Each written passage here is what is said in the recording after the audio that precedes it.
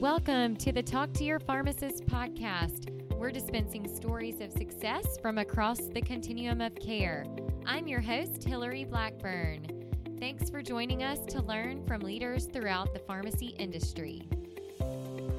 In this episode, you'll hear from Rick Sain, who helped lead an independent pharmacy in Murfreesboro, Tennessee, to successful expansions in long-term care, compounding, medical equipment, and most significantly, specialty pharmacy, which is why Fred's purchased this business in 2015. Rick will share his experience growing a business and tips for looking ahead to the next big thing to take care of patients and get paid for those services. So today we have a special guest on the Talk to Your Pharmacist podcast, the former System Vice President of Retail Pharmacy Business Development of Fred's, and he's most well known for his role serving as the co-owner of Reeve Sain Drugstore for over 25 years. Rick Sain. Rick received his pharmacy degree from the University of Tennessee, and he's been a past president of the Tennessee Pharmacist Association and has been the recipient of many leadership awards. Rick, welcome to the Talk to Your Pharmacist podcast. Thank you, Hillary. Glad to be here today. Thanks for being with us. And now that our listeners have heard a little bit about your background, maybe you can fill in any gaps from that intro and share a little bit about your personal life. Sure.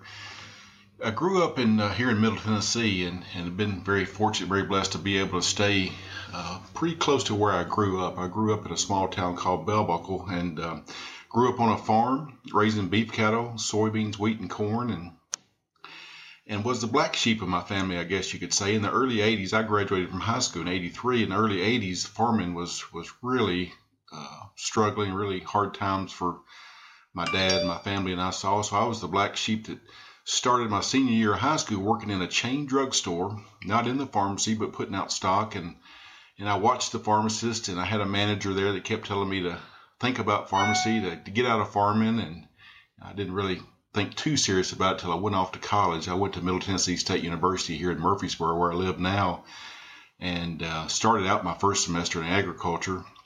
Quickly changed to pharmacy. I knew then that my heart was not in farming anymore. Broke my dad's heart to leave the family farm, but he was proud for me to do what was best for me, and got into pharmacy. And back then, you could get through your pre-pharmacy stuff in 2 years. So I went MTSU to 2 years, and then was in the second all PharmD class that they started back in the 80s at University of Tennessee, as you mentioned, and graduated in 89.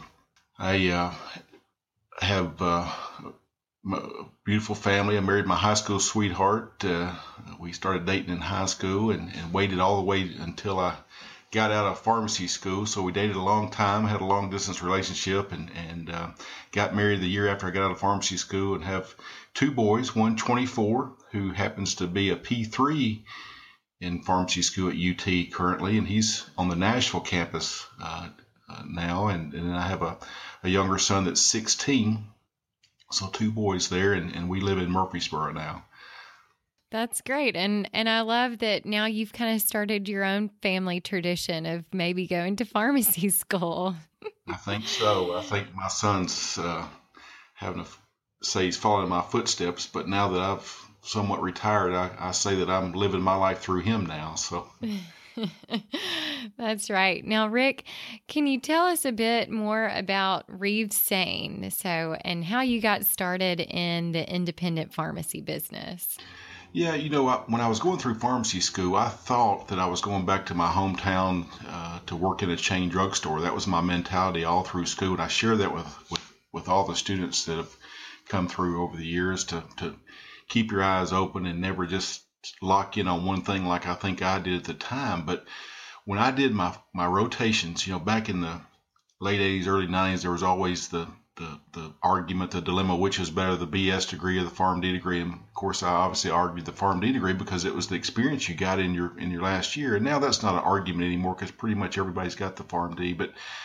But that last year, those rotations, my mind changed 10 different times through all the rotations. And I did a rotation here in Murfreesboro with two guys Didn't know them, even though they were 25 miles from where I grew up. I just didn't know the guys, but did a rotation, and something told me that was the place to be. I also always share with my students to don't let it be all about the money, because I took a $10,000 less salary by working with these guys over what I was going to get at the chain store that I was going to go back to in my hometown. And then I get asked, well, did you know that you wanted to be an owner?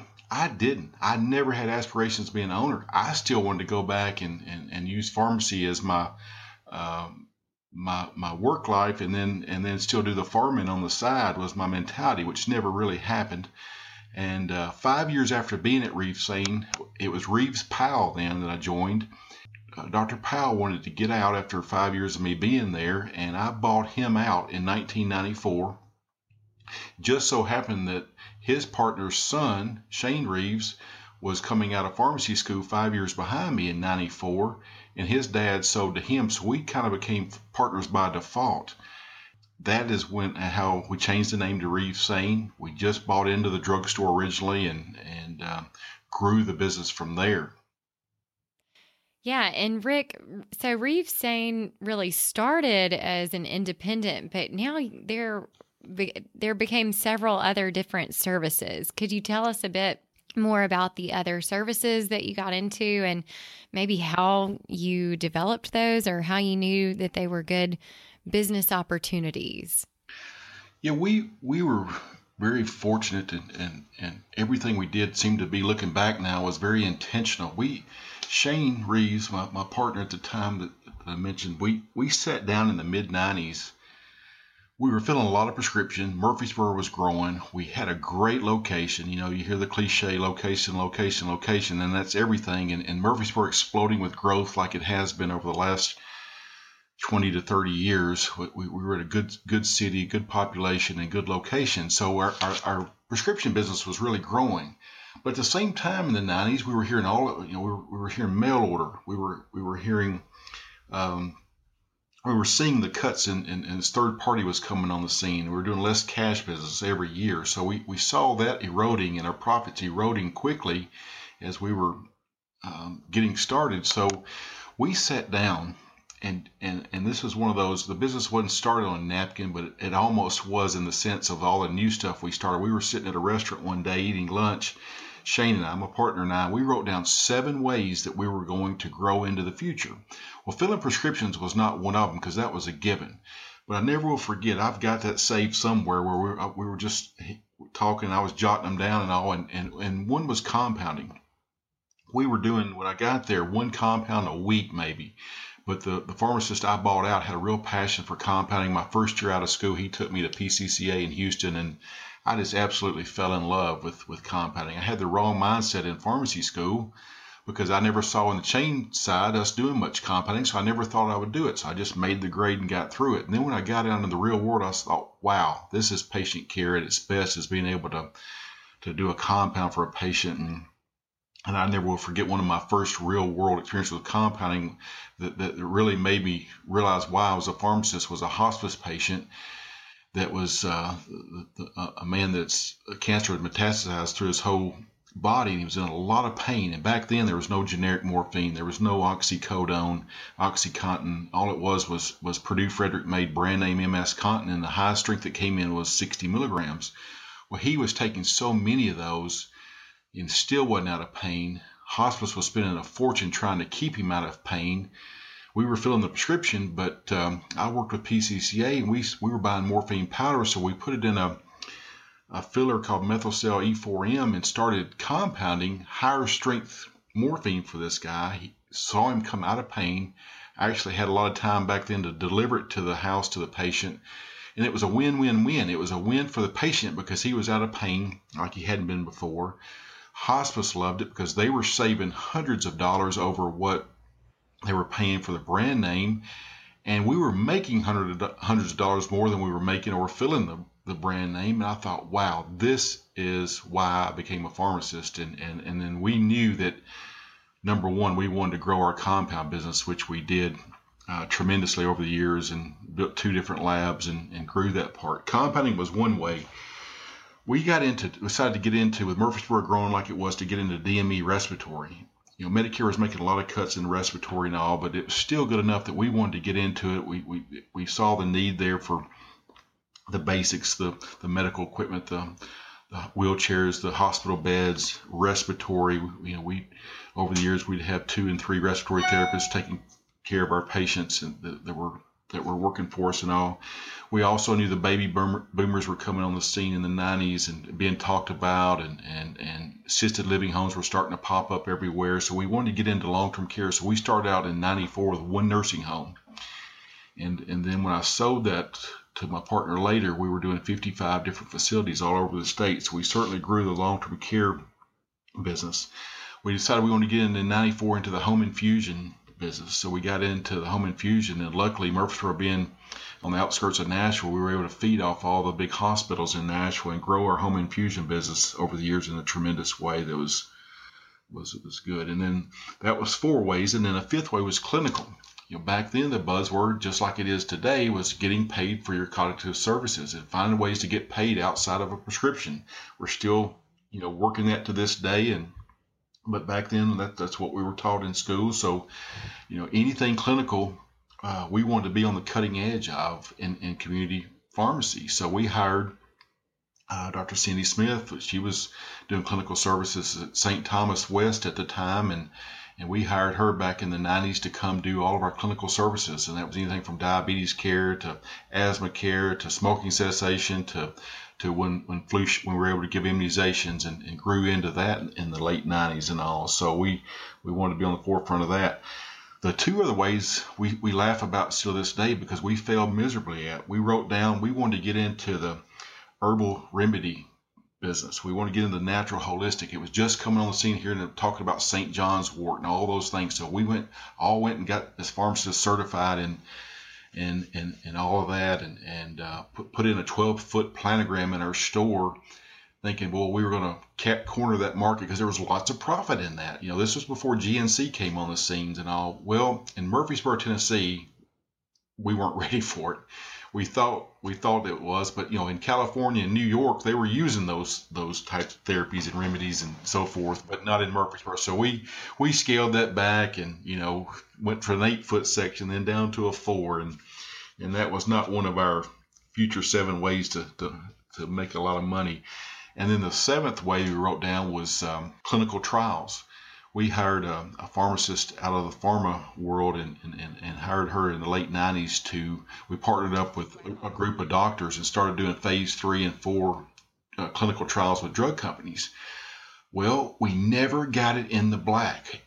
For a year and a half, this pharmacist worked like crazy with the docs in the clinic we were in and we did some great studies and some great trials, but it just wasn't a teaching setting. So in Nashville, at Vanderbilt, or in Memphis, or any pharmacy school, medical school town, maybe it worked, but not in Murfreesboro. So we were kind of before our time with doing that. I never will forget we did a double-blind study with Bioxin when it was coming to market then, and that was pretty cool later to find that out. But we just never really got in the black. So after about 5 years of doing that, we put that one to the side and all. So we've had some obviously a lot of wins over the years, but certainly had some failures too. But it's the old cliche: you hope that you can fail forward, and we certainly were able to do that. So that was the bulk of our business until 2012. In 2012, the clinic we were in that I mentioned where we were doing those studies, we were there for 14 years and with 40, 50 physicians of all different specialties doing lots of neat things with those physicians. But they decided to move across town where the new hospital was just built. We decided not to move with them. We ended up closing that pharmacy, moving the files to our main pharmacy, and opening up a specialty pharmacy. And that was one of the best things that ever happened to us there, and ran it for 3 years before we sold it. So we've been very fortunate to get into a lot of things over the years and find a lot of niches and take care of a lot of patients in a lot of different ways. So very fortunate there. That is truly amazing. The creativity and the willingness and to kind of take those initiatives and different opportunities. You both were very forward thinking, and after the first couple of wins, I'm like, wow, they just are on a roll. So I honestly have never heard of a independent pharmacy getting involved in clinical research trials. So that was really fascinating to hear that was even a possibility. But really amazing to see some of the things that you all were able to do. And, at the heart of it, it all boils down to patient care. And you sought out unique opportunities and niches that pharmacists can play out in the community and to provide value and to showcase those clinical pharmacy services and skills that we've learned. So really amazing. And you've really been successful throughout your entire career, even receiving a Healthcare Hero Award from the Nashville Business Journal. Could you share maybe something that you might be most proud of in your career, and what are some takeaways from that? Probably in our business world, an award that we won, my partner and I won the local Rutherford County Chamber of Commerce Business Persons of the Year Award. And we're a pharmacist first, but to be honored by our peers in our local area to win a business service award like that was pretty cool. Also to be voted by the Tennessee Pharmacy Association, as one of the most innovative pharmacies one year, and that was pretty cool. But I think the better answer to your question is probably when we got into the specialty arena. We were doing all these things, taking care of patients in so many ways, but when the new biotech drugs started coming on the scene, we just didn't know how to get into it and all. And I'm so proud of the fact that we did. I had one of my buddies we were with AmerisourceBergen as a wholesaler for probably 25 years, and the guy that I worked with there most over the years kept telling me, Rick, you guys are doing everything in so many different ways, but you're not into specialty. You really need to look into specialty. And I said, I don't know what we're doing or how to take care of those patients in that way. All I knew was that patients would come into our retail store needing Humira or needing Enbrel, and it was being filled somewhere else by a specialty pharmacy somewhere else, be it one of the big 2 or 3 out there. And I knew we were losing business and not able to take care of those patients in the whole way we wanted to. Well, as luck would have it, one of the pharmacists that had run that pharmacy in the clinic in the early 2000s for about 5 years, he was a great pharmacist, but he left. He lived in Spring Hill, and he left to go run a pharmacy in Cool Springs doing specialty pharmacy, and he ran it for 5 years, and they sold out to one of the PBMs at the time. And after about 6 months, he was ready to move on and do something else. We were about ready to close that pharmacy in that clinic that I mentioned to you. So I said, well, let's partner up here. We've got all the infrastructure in place. We've got the wholesale relationship. We've got the banking relationship. We've got all the contracts in place. We've got a pharmacy that we're, not going to be using anymore. Let's just move it to Spring Hill where you live. You've got the intellectual capital to do it. So in March 30th of 2012, we moved that pharmacy the next day to Spring Hill. 20 days later, after getting approved by the Board of Pharmacy to open up, we opened up our closed door specialty pharmacy and just hit the ground running. A year into it, we were growing so much, we opened up a second pharmacy down in Columbus, Mississippi, so that we could you had to be brick and mortar to do Medicaid in Mississippi and Alabama. So we opened up one in Columbus, down in your neck of the woods there, Hillary, and we were within 50 miles radius of the Alabama border, so we could do Medicaid in both those states because we were doing so much hepatitis C. Wow. And so many patients we were missing out on that were on Medicaid in those states. So that opened the door for us there. That was in 2013. So I've never seen anything grow like the specialty did. And I've also never experienced the care. I always badmouth mail order pharmacy because how can you take care of a patient through a phone? But I got to see a different side of how well we could take care of patients by working with the physician, by working with the insurance company on these high dollar drugs, and being on the phone every day with the patient, making sure they were doing it right, and coordinating with the physician's office, and making sure the physician was happy with the care they were getting, as well as the insurance and all. And that served us well. So we grew like crazy, and that's what we ended up selling, which I never saw coming. In 3 years, it was a 3-year run, and we outgrew it. It outgrew Reeve Sain, and we had to have a big brother come in. So we talked to bigger banks, we talked to private equity, and then we talked folks that were wanting in the business. They were already in the pharmacy business, but wanted in the specialty business, and didn't see it coming. But of all people, that's why we sold to Fred's, because they were wanting a specialty pharmacy to add to their portfolio, and so we spent 10 months negotiating and sold that part of the business. Wow, that is really amazing. And it seems like you've always kind of seen things coming. And so I want to ask, what do you see kind of in the future of pharmacy that you're excited about? Well, I think everybody is excited about the provider status that's been talked about for a while and coming into play, and all the collaborative care that we can start doing now. And I've been coaching my son, who, like I said, is in his 3rd year now. It kind of rocked his world when I sold the business, and he thought he was coming back to run a part of the family business, and sold it out from under him just as he was going off to pharmacy school.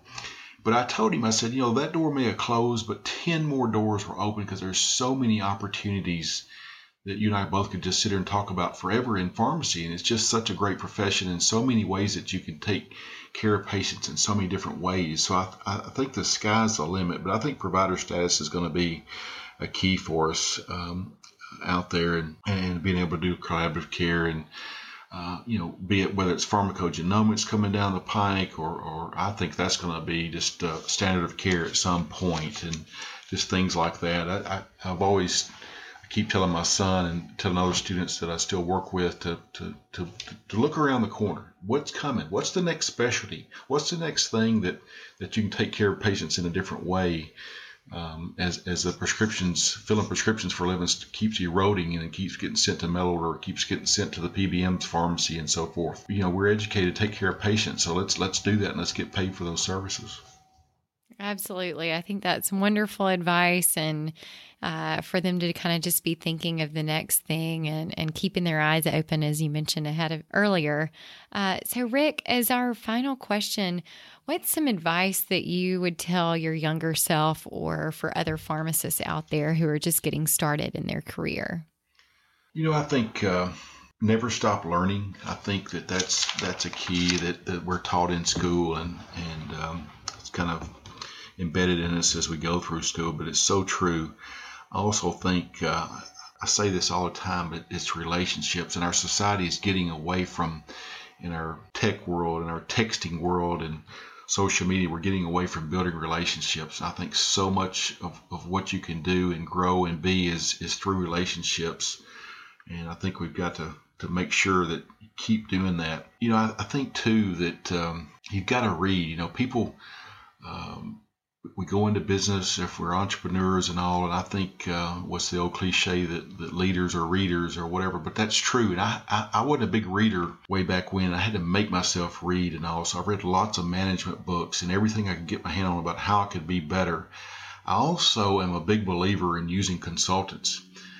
When I bought into the pharmacy in the 90s, the best thing that I ever did on the retail side was hired a consultant that taught me more about how to look at profits, look at gross profits, to look at every brand, every generic, everything we filled, and how to maximize that. And we were leaving so many dollars on the table. That consultant it cost us a lot of money, but he made us 10 times more money over the years of teaching us how to watch the numbers and all. And I'm a big believer in everybody needs a coach.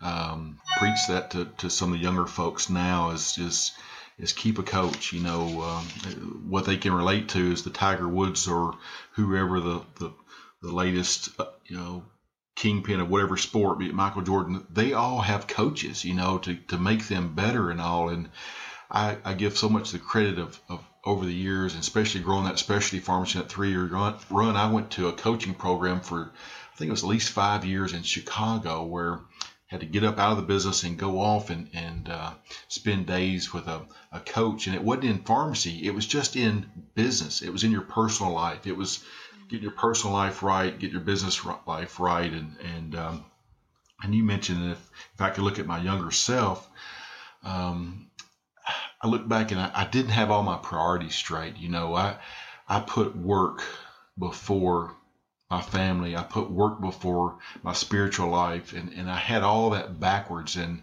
trying to make up for that now. But that would be my advice. And if I to look back at my younger self, I would have my priorities better in line than what I did. So one other thing I share with the students still when I give lectures and stuff to them, I think is so big, is in reading books, one of the best concepts out of one of the books I read in the 90s that so many people have heard of is the book Good to Great that Jim Collins wrote. It's one of the best business books of all time. But in that book, he talked about a concept called the hedgehog concept. And I think it applies to pharmacy so much, is that there's a triangle, if you could picture a triangle, where on one point it has to find out what you're passionate about. Everybody coming out of school, as they go through school, they have a passion. Find your passion. What do you really love to do? When I think of one of our residents years ago, his love was doing anti-coags. He was passionate about it. So at the other point of the triangle is, what are you good at?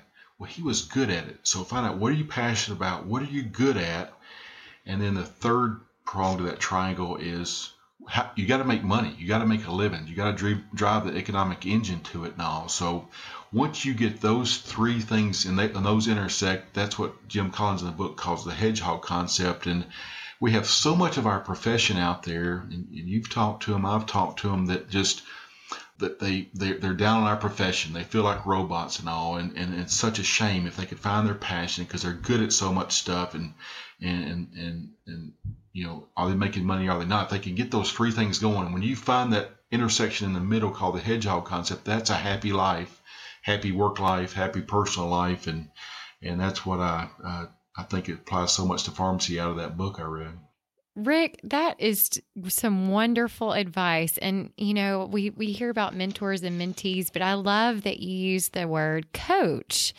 And I think that that's so important, and that we should be looking and accepting to have someone help coach us, and that you're willing to seek outside opinions and get a consultant in there to, it really paid off in the long run. So really amazing journey that you've had, and, the new term kind of coming around, pharmapreneur. I totally think that that certainly applies to you. So thanks for sharing some of your experience and your leadership story. And we're so glad to have you as a guest on the Talk to Your Pharmacist podcast. Glad to be here. Thanks for having me. Thanks for listening to this episode of Talk to Your Pharmacist, produced by the Pharmacy Advisory Group. If you liked this episode, let us know by subscribing to the podcast, rating, and reviewing it. Share it with friends. And if you want to be a guest or know a pharmacist leader who has a great story to tell, connect with me, Hillary Blackburn, on LinkedIn, and check out our Facebook page, Pharmacy Advisory Group, for updates on new podcasts. Thanks for listening. Stay tuned for next week's episode to hear from Jillian Foster, System Pharmacy Leader for several of the Baptist hospitals in the Memphis and surrounding areas. And check out our website at www.pharmacyadvisory.com. That will be updated, and some of the show notes will start appearing there, so you can check out those in the future. Thanks, and see you next week.